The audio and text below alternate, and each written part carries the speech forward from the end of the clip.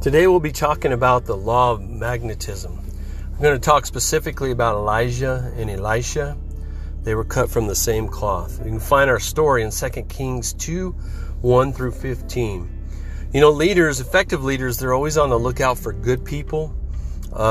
Each of us carry a list of what we expect or the people we feel that would benefit being part of our organization. And a lot of times what we need to realize is that we attract people much like us. A lot of times, leaders tend to attract people that are very similar to them. And we're going to talk a little bit about Elijah and Elisha. What enabled Elijah to draw like-minded people to his side. And specifically, we're talking about the law of magnetism. Who you are is who you attract. And we've heard this in church for years. Who you are is who you attract. We've seen people come in, and we always use the when we talk about people that are hurt people always attract hurt people, negative people always attract negative people. Well, it also can happen in the positive side. Positive people can attract positive people, as well as healthy people attract healthy people. And as leaders, we want to be able to not only attract people like ourselves that share the same vision, but also people that help us in our shortcomings as well. And we're seeing more and more leaders today that are being more transparent than ever before. When I was a kid, leaders, and I remember even in the Army, as a young man, leaders were always taught to never show weakness. If I show my people my weakness, then I'll lose their respect. But the reality is people already know your weakness. So for you to share that with them makes you very vulnerable, but also gives you more credibility.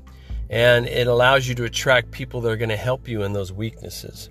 So we're going to talk about who you are is who you attract. We're going to talk about the law of magnetism, and I want to give a couple of 5 specific things in regards to magnetism.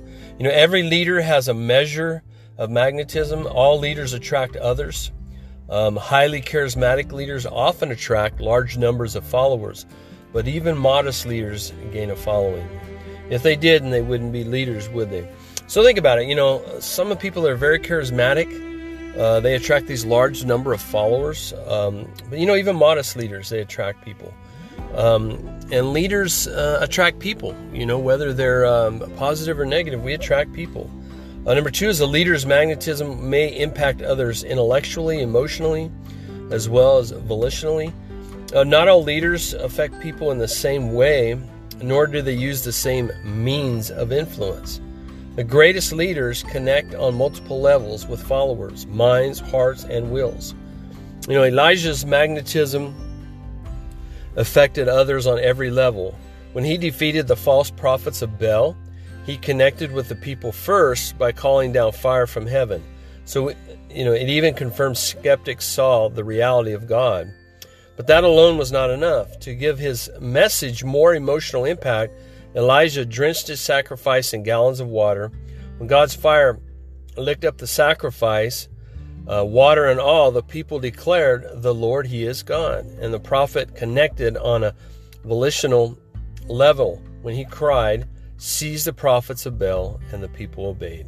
So we want to, leaders with magnetism, they impact people, in more than one area, emotionally. A lot of times you'll hear a sermon or you'll be around a charismatic leader and they have an ability to connect emotionally. They'll tell you a story or a cause that will affect your emotions. But then there's also an intellectual connection, and that's, how we think, how we talk to people, how we act around people. And number 3 is magnetism is neither good nor bad in itself. It depends on what a leader does with it.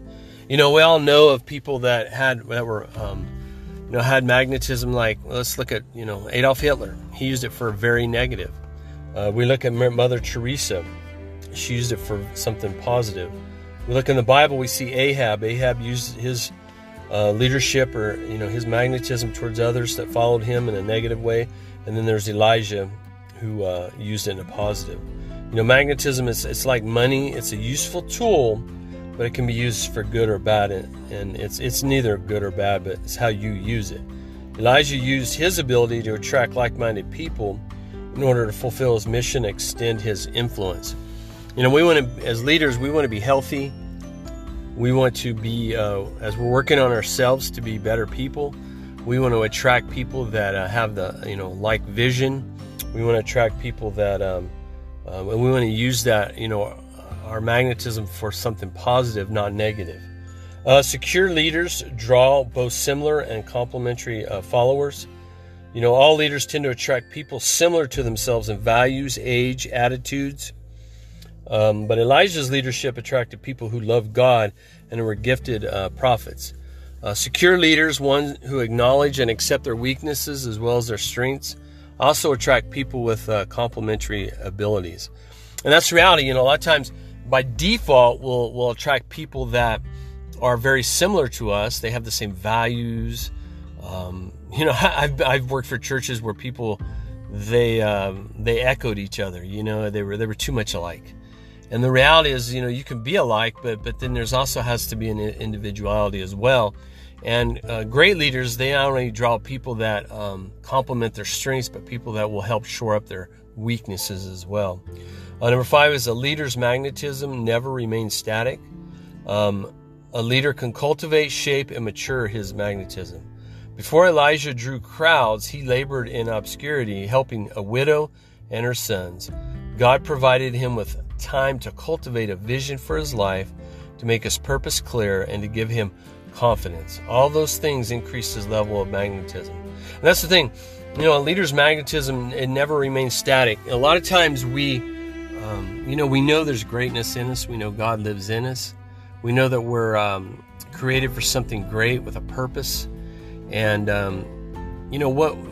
much like Elijah, we spend those times by ourselves and we're cultivating character.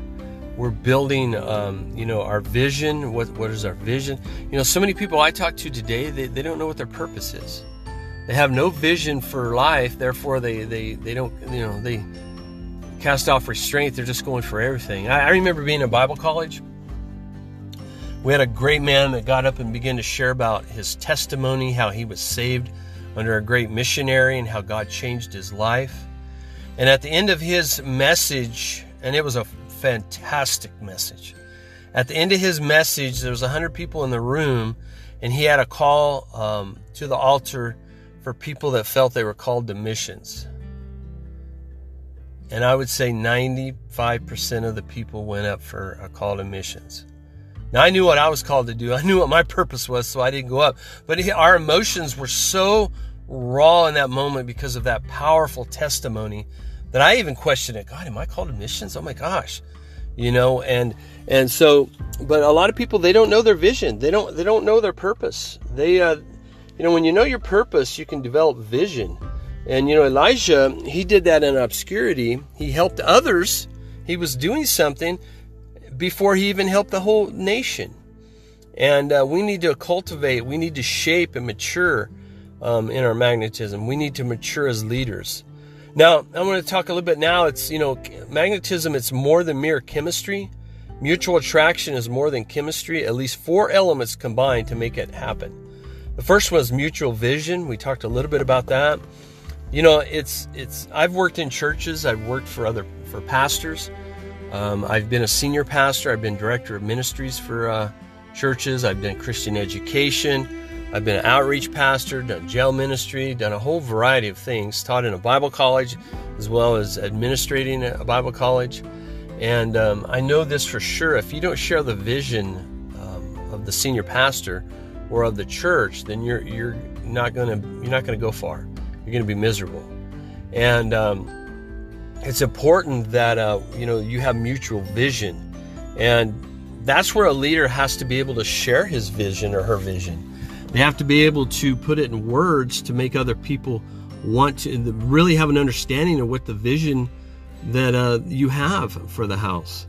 And when you are able to share that vision in a way that people want to buy in, and they begin to share that vision with you, that's where magnetism comes in, and you begin to, it's more than chemistry, but you begin to connect with each other. When Elijah had the opportunity to share Elijah's work, or Elisha had the opportunity to share Elijah's work, he turned away from his old life of farming and adopted Elijah's vision of leadership. That's the thing is, people will, and I've seen it, people that have great opportunities, but they look at the bigger vision, the bigger picture, and they latch on to somebody else's vision, and they accomplish so much more for the kingdom of God. So number 2 is mutual expectations. Mutual expectations develop naturally from mutual vision.